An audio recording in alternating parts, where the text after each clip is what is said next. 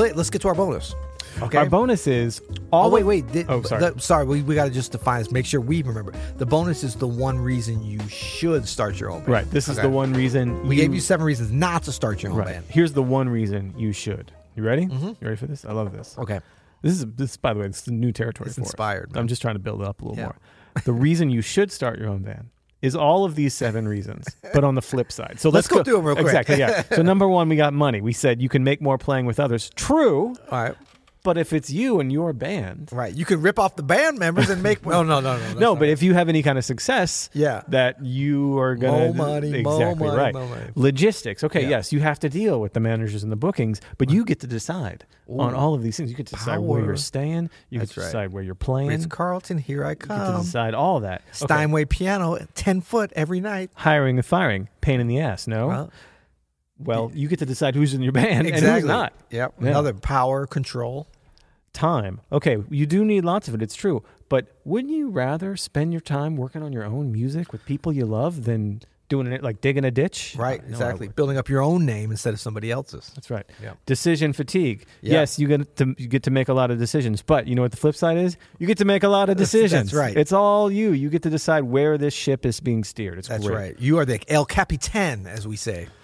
Number 6, it's your name, it's your rep. Yes, if things go south, it's your rep on the line. But if things go north, hello, then you get all the glory. That's right. And then number 7, love of music. Yeah, you can't play the stupid wedding gigs that you haven't been playing all these years, but you get to play your own music all the time. If you're hiring and firing with the people you like, you get to do it with people you like. If you're deciding where you play, how much you play, you get to enjoy all of that. That's right. I love it. So it turns out that this seven-headed monster of an episode here actually it was just like 7-headed coin with 14-sided coin with 2 sides to each of these. We are such a layered podcast. That's what I love about us, man. We're like a bad onion. It's so too many deep. layers. So like you just scratch the surface and then there's nothing else. That's right. Yeah. Well, tomorrow you'll hear it.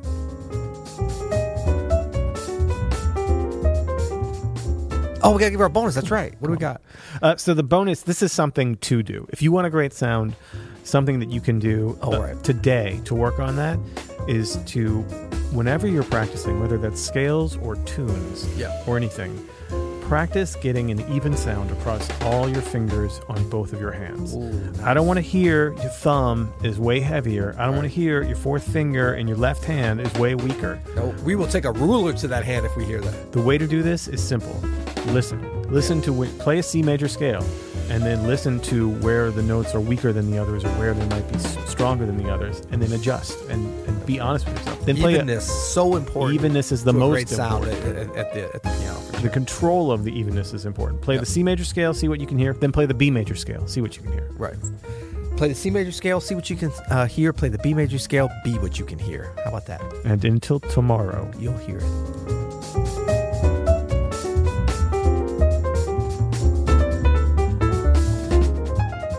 So we have a bonus of our 17 tunes. So this is actually number 18. And the reason I wanted to do this one, the bonus is I Got Rhythm. Ooh. Now, this is a funny kind of bonus because normally people don't call this. No, almost never. And when it is, this is another one that would raise some eyebrows. But the reason I said it's a tune that you got to know is that you just learned 35 tunes, right? How many? Yeah. Are you going to go through all 35? We don't have that kind of time, man. Yeah, exactly. So, I mean, you're learning a bunch of tunes, and it's just like learning a blues or whatever. But wait, that was Straight No Chaser and B flat? I just played. Oh, that was good. That's what I said. It was a blues. It was on my mind. Ignore that. Do you know I Got Rhythm? It's got the little funny tag thing. I mean, I could sing it. I can honestly say I've never played it. Yeah. But it's so this is the only one on here that you got to know it. You're probably never going to play it because it's not going to get called, but it's going to be good that you do know it. You've learned a whole bunch of other tunes and you understand a big sort of faction that's needed to be known. Yeah. Cool. Well, till tomorrow. You'll hear it. Non-premium.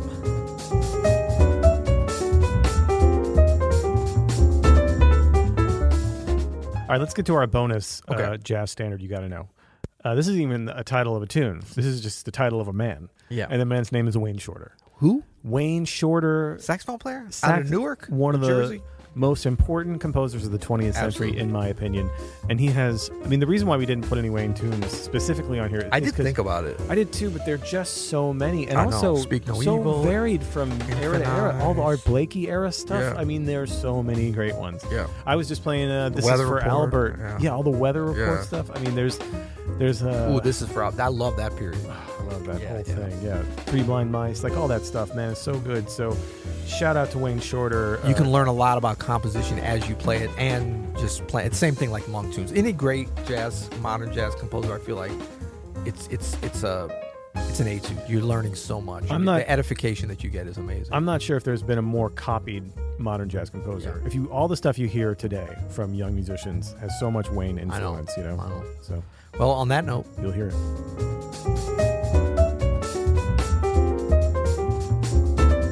what else we Okay, got? so what's our bonus? The bonus. Yeah. Okay, this is really important for something. We always get these double negatives. We're so negative here. 7 things not to do at a sound check. So I got to phrase it right. Don't treat the crew like crap. Totally. Okay? Don't even think about them as a crew in the sense of support crew and things like this. Treat them as your equals because they are. If not above you, actually. Because You're all making the show happen. You're all making the show happen. And like as musicians, it's so easy for us to think because we're on stage and the spotlight is on us. Yeah. But just like this podcast is here with Andrew, our producer, it's like you don't see him on camera, but he has an outsized ability for the actual success of how this sounds, how it's given to people and stuff. So we want to go in with an attitude of camaraderie with the crew, and you don't go in there and step over them because they can make you sound bad. I was going to say, you can't really make them sound this bad. is just practical advice. Like Exactly. I'm always amazed at people who berate sound engineers. Oh, yeah. People who don't usually sound very good themselves, though. Have you noticed that? I know. Yeah, this is like make me sound good. very Can't polish a turd. I don't have a non-suck button here, buddy. But like you're yelling at the guy who's going to make you or break you tonight. Exactly. So it's just like I bring If him you treat them, cookies. if you treat them like crap, you could actually sound really good, and they could just make you not heard. If I could afford it, I would bring a brand new pair of black cargo shorts and black Doc Marten boots to every gig I was on, just for the Are sound you implying engineer. that the sound engineers might want to wear that kind of attire? Is that what you're saying? Yeah. Okay. I'm not even hiding it. Yeah. Well, okay, so Till tomorrow. you'll hear it.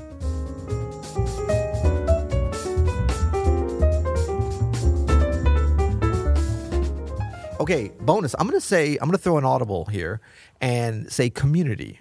Okay, as a highly effective habit of being a better jazz musician, being a part, and that can be an online community like we have. That can be a jam session. That can be somebody that you get together and play with. This is a communal music, and the more like we want to encourage, and I think we've done a good job of like talking about a lot of this is personal practice, and that's a huge part of it. Yeah. But when you come together, you're going to be able to put these effective habits in place, and I would say that's in a community. So you have to be in the habit of doing that, and because you can't wait till once I get to a certain level, then I'm going to become a part of a jazz community. No. You got to start now. You got to get in the habit of doing that. You got to do some failing. Yep. So that you can get back on that horse. But find your peers, find your mentors, right. and actually find people that you can Connect. mentor because you'll learn from that as well. I think it's you're spot on. That's a really, really good bonus. Awesome. Well, right. till tomorrow. You'll hear it.